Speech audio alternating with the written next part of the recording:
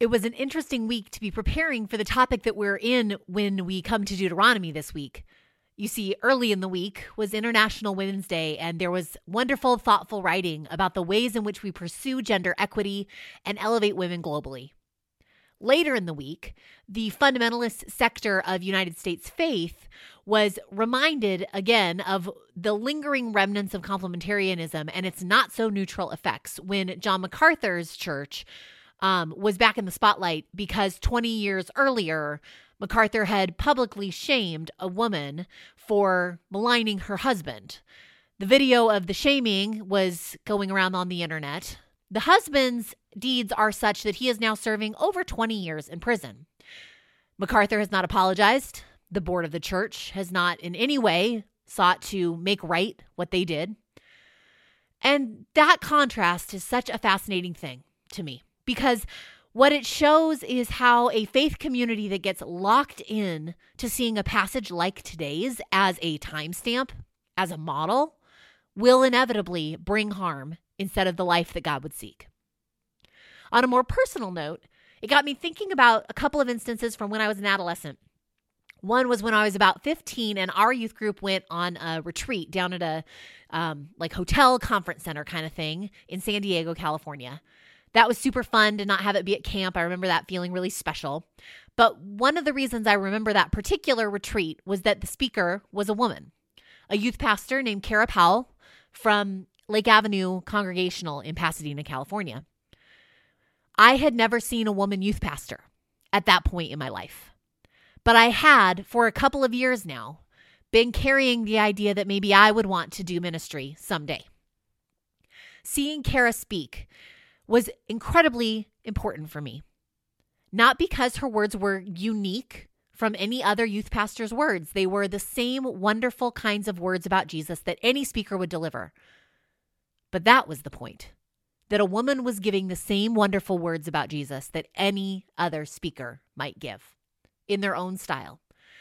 And I really needed to see that. Fast forward a couple years, but I was still a high school youth group kid when one youth ministry volunteer, bless his pointy head, once said to me, "I don't know how you're going to get married." I was utterly confused. I had no idea what he meant, but he went on to say, "Well, because the man is the spiritual leader of the house, right? And you are so strong, I don't know how anyone's going to be able to marry you." I had, at that point, honestly, literally never heard the phrase, "the man is the spiritual leader of the home." That was a new idea to me. I didn't really know what he meant by it, and I didn't really know what to say next. But I remember it sort of meaning that something might be wrong with me, at least in his mind. All this to say that we have come to a challenging section of Deuteronomy today. And its implications, people who have read it well or read it poorly, they reach all the way into today. We're going to have to hold two questions together at once as we go into this. The first being, how do we read these verses well? And the second being, how do we engage well with any verses that we find so culturally distant that they're offensive? And verses that are culturally distant and yet have been read as if they are timeless, creating pain and harm. We're diving into Deuteronomy chapter 22, starting in verse 13. Suppose a man marries a woman, but after lying with her, he dislikes her and makes up charges against her, slandering her by saying, "I married this woman, but when I lay with her, I did not find evidence of her virginity." The father of the young woman and her mother shall then submit the evidence of the young woman's virginity to the elders of the city at the gate. The father of the young woman shall say to the elders, "I gave my daughter in marriage to this man, but he dislikes her. Now he has made up charges against her, saying, I did not find evidence of your daughter's virginity, but here is the evidence of my daughter's virginity." Then they shall spread out the cloth before the elders of the town. So that's all embarrassing. All right, what's going on here? In a patriarchal culture, marriage is transacted between a father and a potential husband. And a major concern relates to honorable or appropriate behavior of the woman. While we might tend to approach these verses from a morality perspective, scholars remind us that it's more accurate to say that the concern is about the children of the husband really belonging to him. You may remember that offspring are very important in the ancient Near East. One, For Israelites, they are a fulfillment of the command to be fruitful and fill the earth. But also, more broadly, they are a means by which a man lives on after death. In fact, if you're curious about that in particular, I'll just remind you that Curtis did a backdrop episode about life, death, and the afterlife in the ancient Near East to just help us get our bearings on that concept. And so there is a concern with being able to ensure that a man's children are indeed his own, and that's a huge part of why the woman's virginity mattered. Now, the chapter also goes on with details for handling rape and adultery. All of them fundamentally operate in the same patriarchal way. The husband and the father of the woman are the ones who negotiate whatever happens next. So what do we do with that? Well, first, we do what we just did. We time travel, so to speak. We try to get our bearings in terms of this community and this culture, its values and its norms. It's like being an observer of ancient Israel through our study. Now, while this is our starting point, it's not our ending. Because we can both understand these texts and dislike them. But if we only dislike them and never enter into them, I think we will miss an opportunity to see some important things that are really helpful and hopeful for us today. We miss the chance to realize that there is a through line in Scripture, that even these events connect later on down the line and into today in ways that are actually very positive.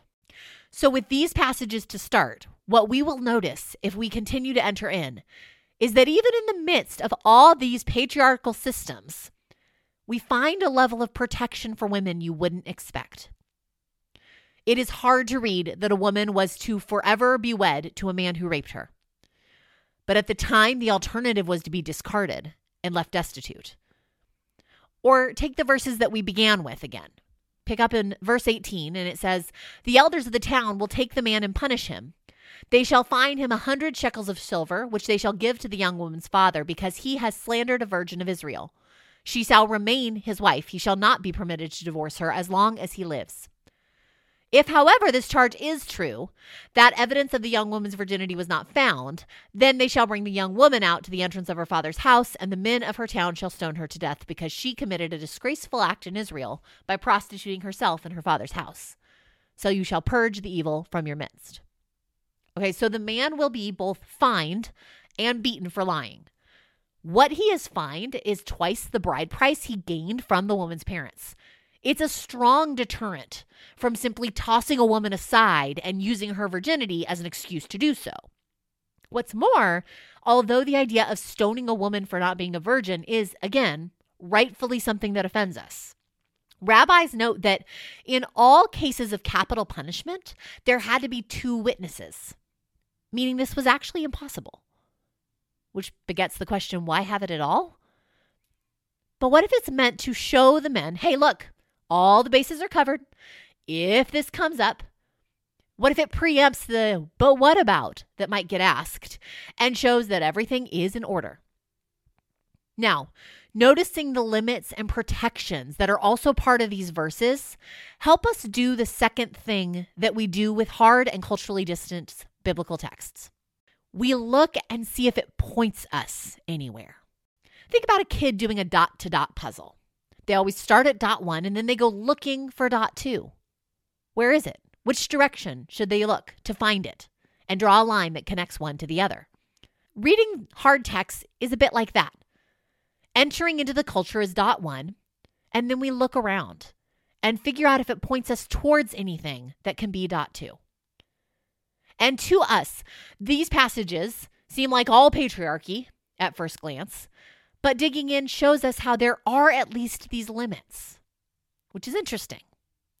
It shows something unexpected, how these verses are in fact moving people in a patriarchal culture closer to mutuality, slowly.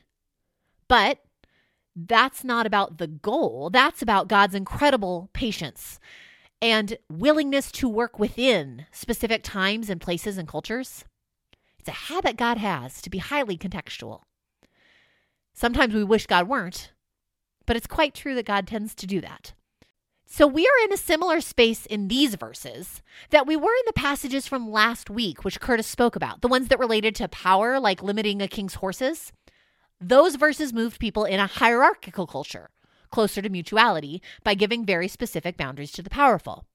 So too, these verses are moving a patriarchal culture closer to mutuality by giving very specific boundaries to the powerful, to the men.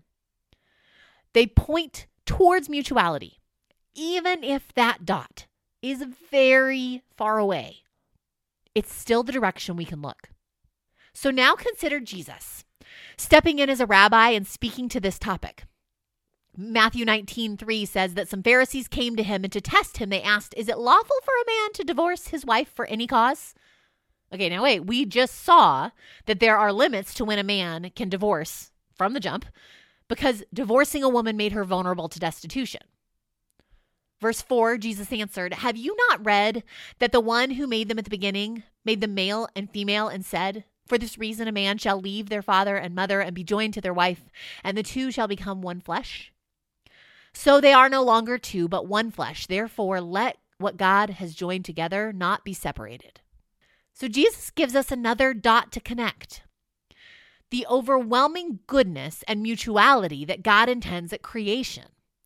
Jesus doesn't point back to the patriarchal laws. He points back to the egalitarian design for marriage, two people whose covenant to one another is akin to becoming a one person. He points back to the oneness that makes them safe and secure.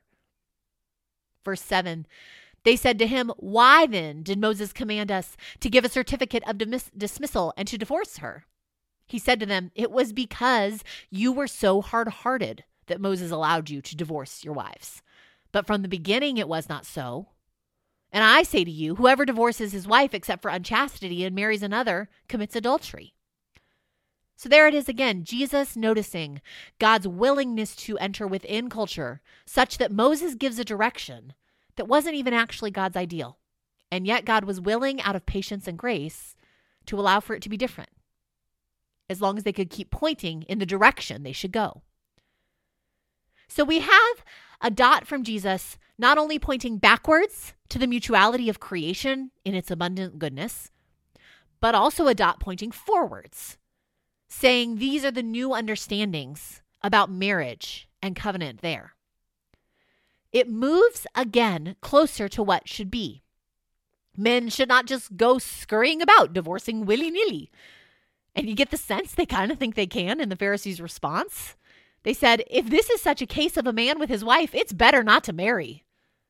I have one more example for us, but before I talk about it, I want us to see what Jesus has done here. He's reminded them that the way Moses told Israel to do these things wasn't the model to copy. It was the solution for their time, place, culture, and situation. Jesus, and according to Jesus, Moses too, point back to the ideal and then forward to a better next step. The hope is to continue along in the direction that each of these things points us toward. All too often, we've gotten locked into them as if they're ideal and timeless. But Jesus here is saying, yeah, what Moses says, but because Moses was right, also more. Not just staying where Moses was, but moving towards where Moses pointed. Then Paul will come along and say yes to what Jesus says. And also, since Jesus is right, there's more. Jesus is pointing in a direction. Let's move that way. And that's what we should keep in mind as we read Galatians 3:26. Paul gives us the next dot down the line that we look towards and move towards when he says, in Christ Jesus, you are all children of God through faith. As many of you as were baptized into Christ have clothed yourselves with Christ. There is no longer Jew or Greek. There is no longer slave or free. There is no longer male and female, for all of you are one in Christ Jesus. All of you are one. The mutuality that Paul is inviting the community into builds on Jesus being right about how there should be limits to the power of patriarchy in order to become more mutual. How Moses put limits on the power of patriarchy in order to become more mutual. each time the community moves towards mutuality, equality, equity, we move closer to the heart of God. Because what God would dream is that each person, made in God's image and bearing that image, would go into the world being just who God made them to be. And that they would live in their part of the world faithfully to God, without limits placed upon them for their gender identity. And I can't help but wonder, are these the greater things? In John 14, Jesus has this conversation with his disciples about life after Jesus isn't with them, about Jesus as a true representative of God. You see, the question of Jesus' validity is tied up with the question of his right use of power and authority. As he teaches and does signs, he's claiming to faithfully speak and act on God's behalf. He's saying he's a valid representative for God, but then he goes further, saying his followers won't just represent Jesus, represent God to the world in a good, but not as good as the original kind of way, like a movie sequel. Instead, animated by Jesus' love, life, teachings, and works, Jesus' followers will go beyond even what they've experienced so far. Jesus says, "Believe me when I say I am in the Father and the Father is in me," or at least believe on the evidence of the works themselves. "Very truly, I tell you, whoever believes in me will do the works I have been doing, and they will do even greater things than these, because I am going to the Father." And here's what I wonder. What if radical mutuality is a greater thing? What if the powerful looking to empower others so they flourish is a greater thing? What if our communities being more equitable than generations before us is a greater thing? Not because they were all wrong, but because we've all done our best to look around and look ahead in the direction God points us so that we can move to the next dot together. What if becoming a community that dismantles patriarchy and pursues equity, such that every person can flourish as whoever God made them to be, is a greater thing? When we were together live as a community, we turned to respond by telling stories. We told stories of God working in the lives of women. We told stories of communities pursuing equity for the sake of God's glory. Not to praise those women, nor to praise those communities, but to praise the God who has made each person uniquely themselves, to activate holy imagination for how we can keep making space for each person to come to life in God's love and then live that out as exactly who they are, not worrying about having to fit a predefined mold, but rather being able to come into the fullness of whoever God has asked them to be, with their church cheering them on. I hope that as you go, you might have a moment to reflect in the same way. Can you thank God for a woman that has helped you know God better? Or for a community that has supported gender equity so that people can live exactly as they are without having to fit in a box? Personally, Curtis and I come from that kind of faith community. And around the time that he and I were dating and getting ready to get married, we were well aware that not only did I perhaps not fit a stereotypically feminine and home-based kind of model for women, but Curtis also in some ways didn't fit a stereotypical masculine and protector-provider sort of model for men. It just wasn't who we were. But by being in a community where both men and women had lots of freedom to be themselves, so too we felt lots of freedom to be ourselves. We knew that what marked our marriage most of all was covenant to one another, mutuality and respect for one another. And then we could solve how to be a family ourselves. That means that Curtis does all our cooking, but I do the cleaning. It means Curtis does all our laundry, but I do most school pickups and kid doctor appointments. We've divided the labor according to our skills and our strengths and our abilities. And neither of us quite fits a mold for what a man or a woman should be based on past stereotypes. Nevertheless, we each are feeling like we can be the man and the woman God has made us to be in our family, as parents, in our church, and in the world. And I'm very grateful to God for that.